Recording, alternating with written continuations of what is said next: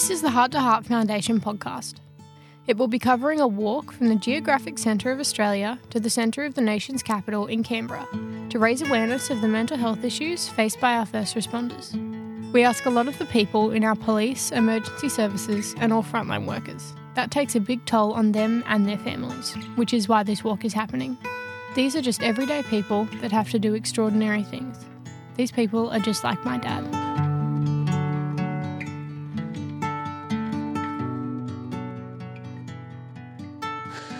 Well, welcome to this podcast that we're doing at our first responder engagement day here in Oodnadatta. And I'm joined by Matt Corner, the Lieutenant? No, Captain now. Captain of the Coober Pedy CFS. G'day, Matt. G'day, mate. Thanks very much for coming on and taking the time out of our engagement day. It's pretty cool to have a chat with you. And we did catch up in Coober Pedy a little while ago. What was that, about a week ago or something? Yeah, something like that. Yeah, about a week ago. Yeah. And, man, some of your story is just so contrasted to what most people think first responder work's like from a metro or regional area, because you're like special remote. Yeah, we're very remote. Very remote. You're one of the most remote stations in the country, undoubtedly. And, you had some amazing stories to tell, and I'm really glad that you've come on to share them with us today. That's so cool. So thanks very much. But winding back a little bit, tell us how you got into the firefighting life. So Dad's been in it his whole life, well, since the late 70s. Yeah, right. I was basically born and bred in it. 94 fires. I slept underneath the catering desk or underneath the radio desk while Mum and Dad were out fighting fires. Fair dinkum. Where was that at? Blue Mountains. Are you serious? Yep. So, and then once I... Was that a deployment from down no, this way Dad, up there? Or no. We lived in New South Wales. I was born and bred in New South. Started up in the Blue Mountains, a little town called Falconbridge. God almighty. That's where I spent most of my career, up in the Blue Mountains, believe it or not. Yeah. When the 94 fires kicked off, Mum and Dad were coming back from looking at houses in Port Macquarie and, I pretty much just slept underneath the radio desk with the old blokes or underneath the catering desk, one or the other. That's a cracker. Man. And then, once I turned 15, the old timers at the brigade Dad was with said, well, you ain't going to learn much out of a book. Get on the truck, just hide from the orange hats. So we hid from the group officers. That was the way it was back then, I think. And then when I turned 16, did my basic fire course, and that was 15 years ago. Yeah, right. So from the Blue Mountains down to here, what's brought you to this super remote part of the country? So we started off, all around New South Wales, did 10 years with the Rural Fire Service there. Then down to Oyun in Victoria for 3 years, better health services for rural areas for my wife's health issues. Yep. And then when we lost our house to a fire, and then lost Dad to duty-related cancer, the only place we can get a rental with all her animals was Coober Pedy. Rural location anyway. Yeah. And so we went to Coober Pedy and was planning to spend 3 months and never left. That was 2 years ago and never will leave. We'll end up in the cemetery one day. Yeah, good on you. Well, it's an amazing story of, it's funny how so many of these things are in family traditions and, be that military, firefighting, medical-related stuff, policing, all those sort of things. It's a pretty common story, isn't it? Yes. Well, see, my grandfather was a founding captain of a brigade in the far south coast in the mid-50s. Right, okay. So I'm now officially, as of Wednesday, 3 generations of captains. Yeah, right. We just keep the family tradition going. My youngest brother, he's with the CFS down in Andamooka, Roxby Downs. Okay, yeah, right. So, that's out there too. Now, your brigade, I suppose, probably does stuff a little bit differently to normal. And I know we had a bit of a chat about some of your jobs that you've got recently and historically from there. But just to paint the picture of how different firefighting in your neck of the woods is, give us a rundown on, describe your station to us. What trucks you got, staffing? We've got 2 3-4P, so full 3,000 litre full drive light pumpers. Each have 4 sets of breathing apparatus on it. We have a hazmat trailer because we cover hazmat north, basically halfway north of Roxby Downs to the NT border, and then out towards Oodnadatta and that. We have a logistics car and a bulk water carrier. Yeah, right. We have now, after a lot of hard work over the last 9 months, we've got 15 firefighters on the books, up from 4 So now we've got 15, and we've got 3 what we call brigade support members, which don't go out to fires, but they help out with catering, general tidy up around the station. And if we get a big enough job, and our plan is in the future, is to start getting them into rehabilitation for the breathing apparatus team. Oh, yeah, okay. Yeah, especially in summer with our heat. Yeah, of course, yeah. Yeah, wow, okay. So you've just described an area that you're responsible for the hazmat side of things. Just to put it in perspective of size, because people might size of France, I think it's the best way to put it. Is that serious? We've got to be getting close. We're definitely the size of a small European country in hazmat alone. Yeah. How many k's is it from Roxby Downs up to the border? Roxby is... Or wherever you cover from. I'm not sure how many k's Roxby is. It's been a while since I've been down there. Basically, we say Glendambo, so 250 k's south of Coober, Pedy. You might as well say north. Yeah.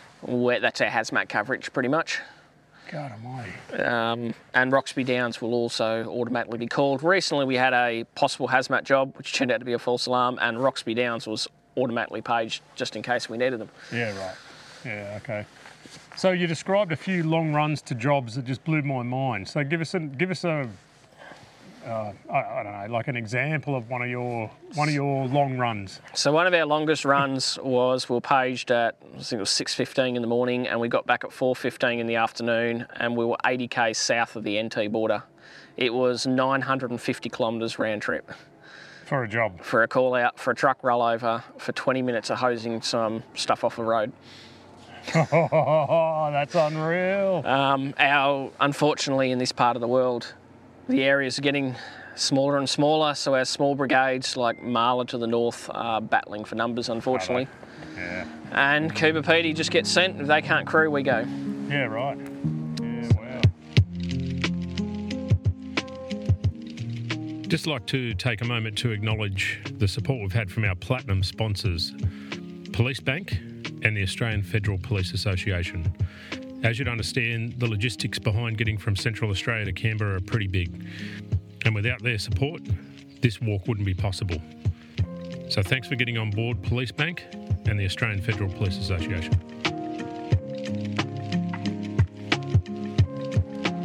There goes one of the trucks. There goes Unidata now. Oh, that's Unidata. They got a job. Yeah, hopefully not. Yeah, right. So the type of work you do in Coober Pedy and its surrounds would have to be pretty different to, let's say, Metro Adelaide. The big thing here is you've got to rely on your mates.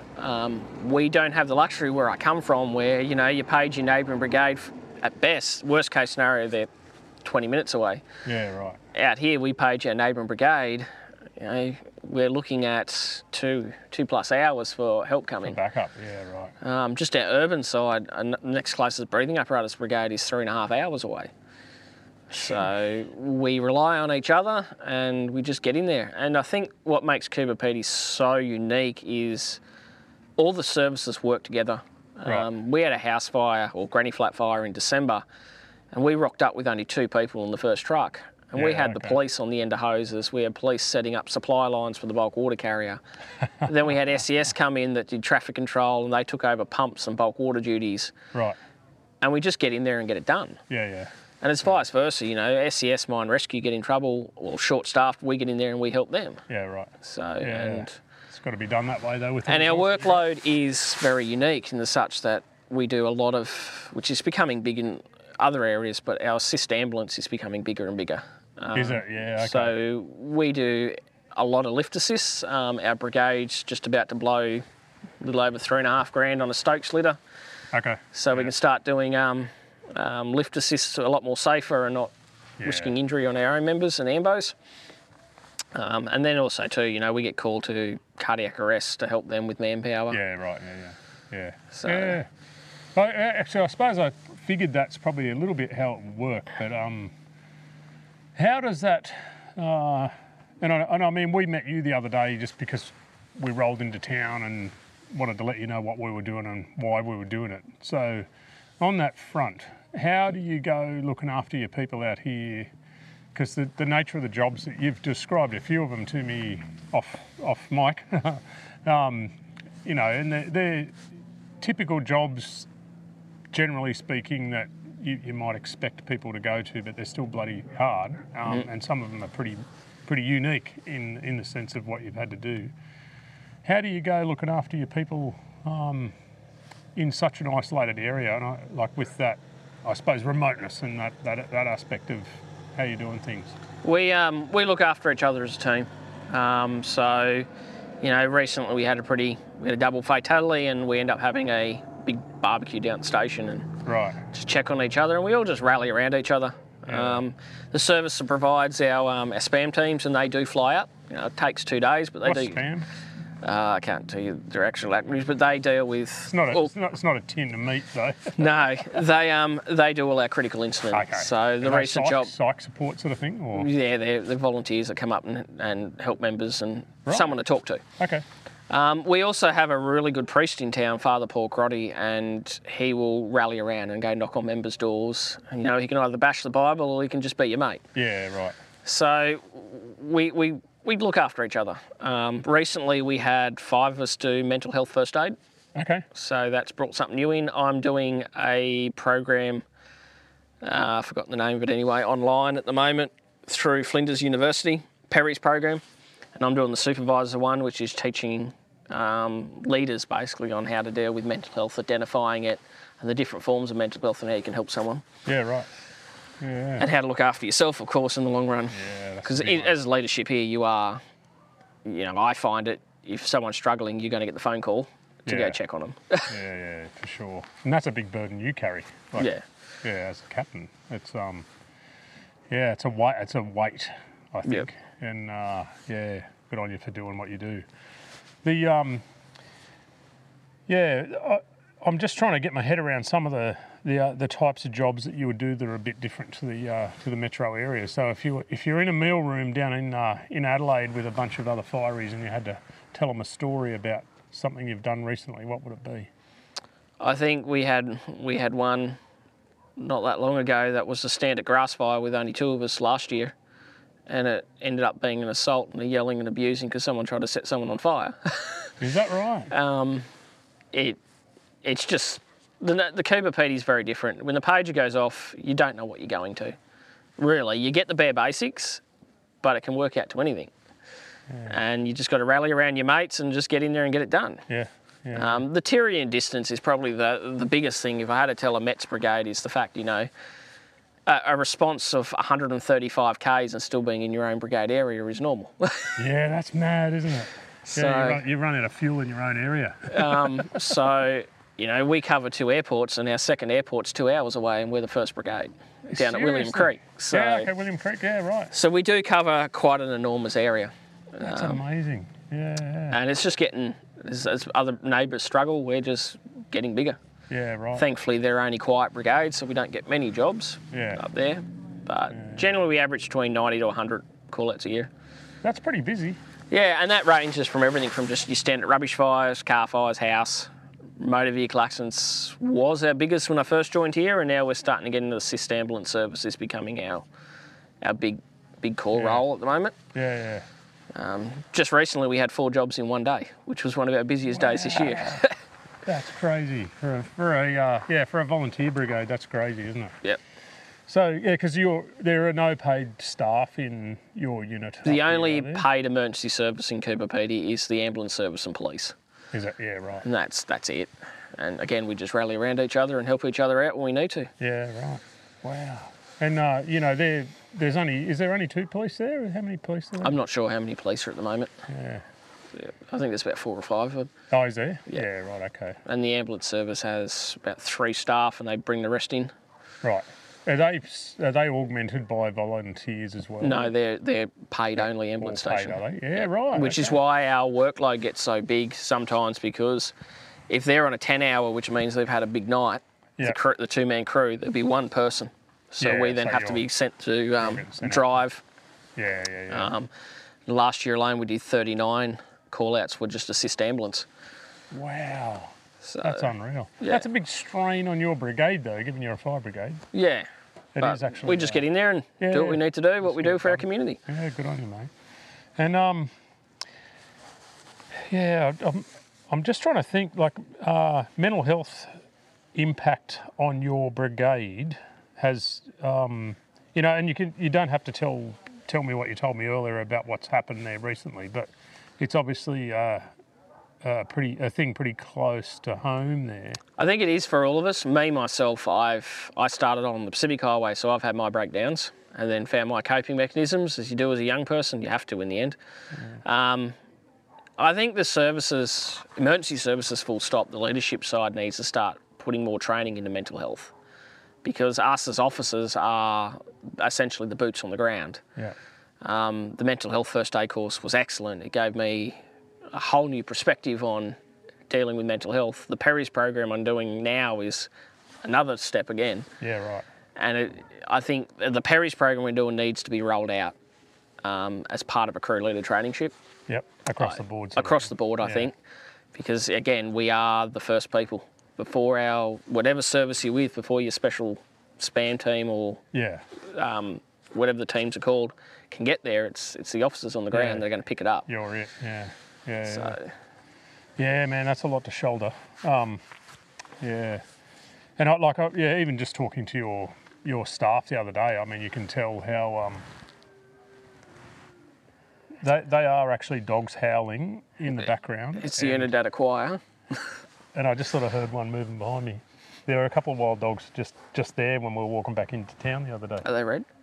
No, man, they didn't look too happy when they saw us. They come out of the bushes just over there. I don't know where they'd come Probably from. dingoes. Yeah, that's what I looked at. We're on the wrong side of the fence here. Yeah. Yeah, just to put it in perspective, we're literally sitting in an unlit little playground opposite the pub. Yeah. And it's very dark behind me. I can't see what's coming. One of the guys had a dog have a go at him in town here yesterday. Oh, nice. Yeah, that's why I'm That's looking. right, there's an ambo here somewhere. Yeah, so we'll find someone. Back me up. Yeah, well, look, thanks very much for telling me your story. And, hey, I'm just trying to think, do you guys have a Facebook presence or something like that, or do you? Our Facebook page got shut down. Oh, did it? For some stupid known reason. We are about to start a new one again. Okay. So hopefully within the next 3-4 weeks, when I learn how to use technology again, I'll create a new Facebook page. I love that stuff. Part of my role as becoming a captain, I was acting captain since October, is learning how to use a computer, because being raised by a baby boomer, well, you didn't do much with technology. Yeah, righto. Yeah. So, yeah, that's very often the case. There goes the guys. Yeah, look, hey, thanks for telling us the story. And, look, you're doing an amazing job there. And it's really obvious to me, having been to plenty of other fire stations, how well run that place is now. Thank you. And getting back up and running, yeah. It's just a matter of getting our capabilities back up now, which we should have by the end of the year, hopefully. Yeah, you had a very content crew there. It was, it was good. And just feed them properly. Get the pigs.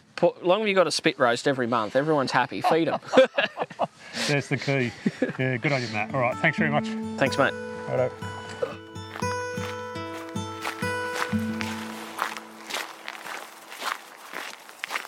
You've been listening to the Heart to Heart Foundation podcast. People on their own journey for the awareness of mental health in our first responders. Thanks for listening, and please remember to support our foundation by going to the webpage at www.hearttoheartwalk.org. That's www.heartwalk.org, or just Google it.